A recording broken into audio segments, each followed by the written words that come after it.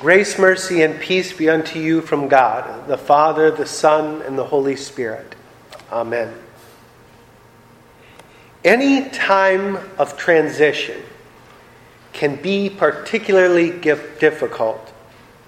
Changes in our lives can be filled with doubt, loneliness, isolation, insecurity.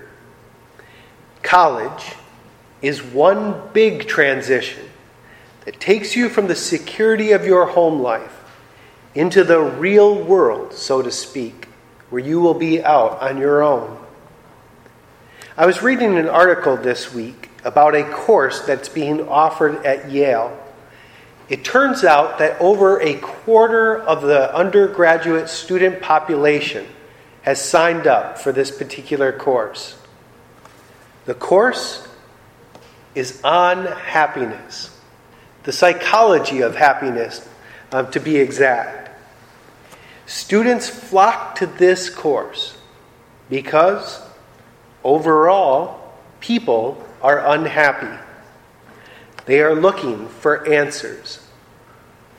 College students can often be filled with unhappiness, doubt, fear about the future. But I want you to know something. These feelings are not from God. God is not a God of doubt and fear or uncertainty. Our God is not unsure about why you are here. He is not afraid, sitting on the edge of his seat, wondering how things will turn out. No. He is a God of refuge. He is a refuge from all of the things that plague us.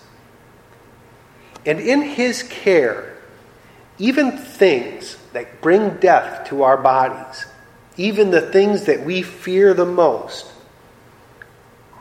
they do not have the final word. In his care, the one who believes in him, even though he dies, lives. The devil and his demons, on the other hand, they use doubt, fear, accusations, and lies as their only real weapons. The devil and his demons want to separate you from God and his people.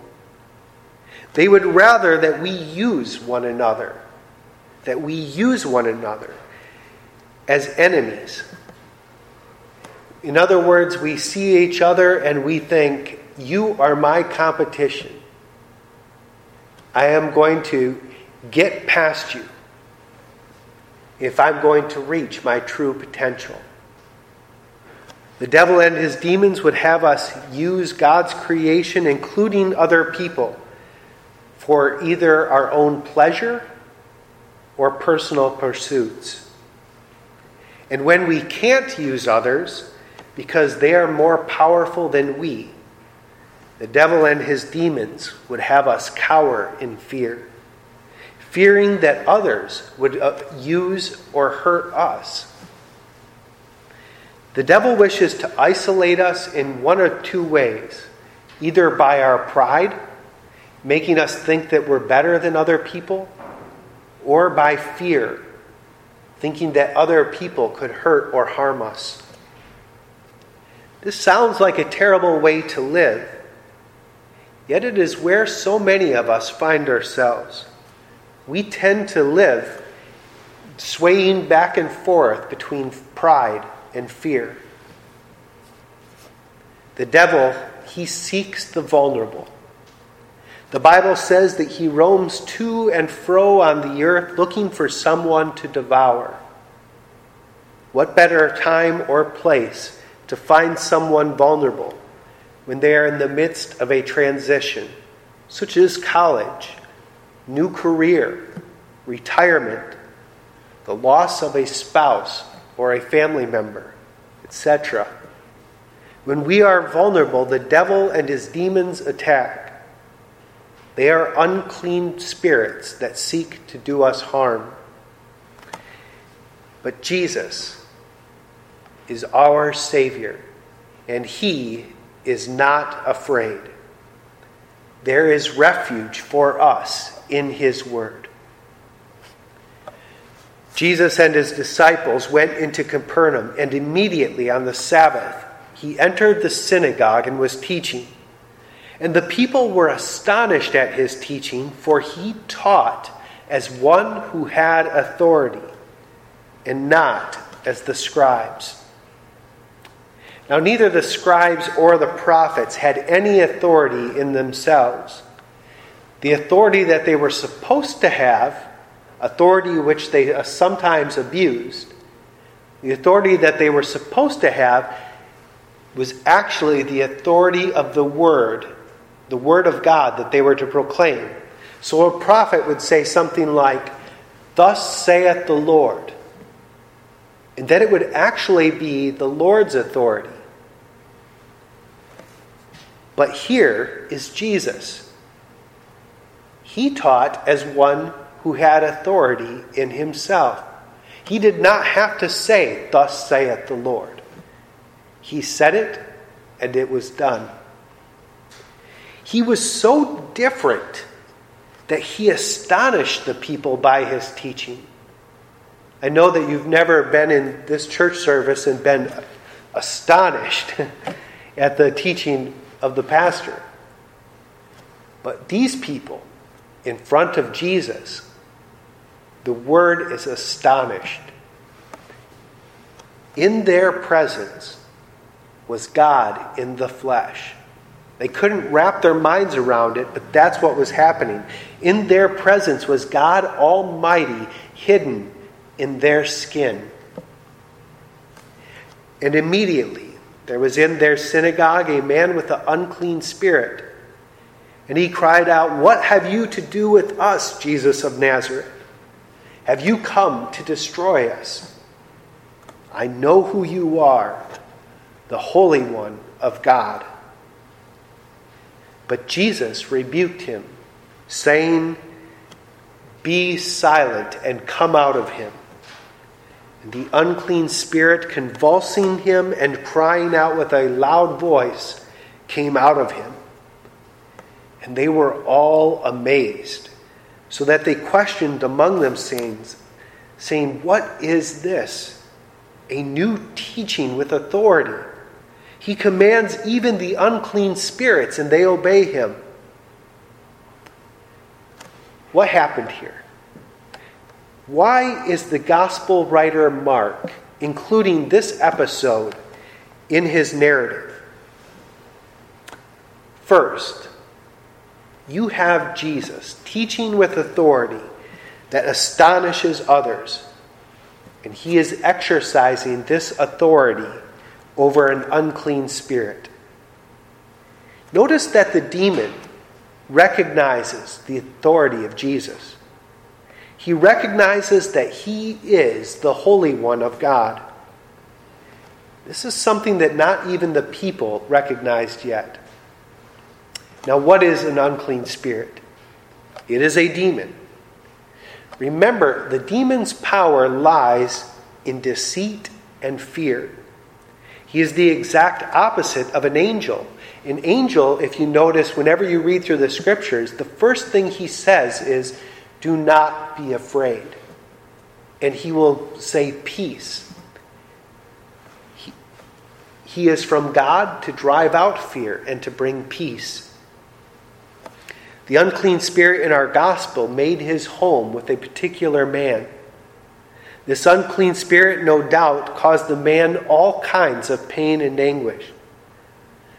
I imagine that this man looked just like any other man in the synagogue. He was probably riddled with doubts, fears, anxiety, depression. Have you ever come to church looking normal, while on the inside you were filled with depression? You were filled with anxiety, doubts, and fears. The demon or unclean spirit caused the man to speak, saying, "What have you to do with us, Jesus of Nazareth? have you come to destroy us? I know who you are, the Holy One of God." This statement was made because in the presence of Jesus, the demon that sought to bring the man fear was afraid himself. And in a word, Jesus separates this demon from this man. This caused great pain, and the man convulsed as the demon came out of him. But when the demon left, this man was free. He was freed by a word from Jesus. Whatever power the demon had over the man was defeated by a single sentence from our Lord. The unclean spirit was forced to leave because the Holy One of God spoke. His word made a distinction between man and the sin, the demon that plagued him. His word alone was the two-edged sword that could separate bone from marrow. This is wonderful news. What kind of things are you plagued with this evening? I know this world is stressful. Believe me, I have unclean spirits of the devil, the world, and my own sinful nature fighting with me all the time. When left to my own devices, I get discouraged. Full disclosure. I get discouraged about the future of our church, future of my family, and my friends as well. And I even at times wonder, what in the world am I doing here? There are people far more fit to do what I do. And like we noted before, I can be filled with pride as well. I can sway between pride and fear. I'm just like anyone else. And at times, those thoughts have separated me from my church and my family. At times, church and family have become work that I wanted to escape from. These thoughts, they are not from God. They are from the unclean spirits of the devil, the world, and my very own sinful nature. Are you ever filled with pride or fear? Have you ever looked at all of the things going on in your life and wished that you could escape from them? Does your anxiety and depression creep up on you to the point that you wonder why you're even here? Do you understand why a class on happiness is so popular at Yale? When you are feeling hopeless, afraid, and without peace, where do you turn? Here we see that Jesus frees us by his word. He is God Almighty, and even though he looks meek and mild, without any power, the demons that tempt and plague us cower in his presence. Your Bible, it may look like any other book, but in the Scriptures, you are introduced to Jesus, the Holy One of God. In his Scriptures, he speaks to you.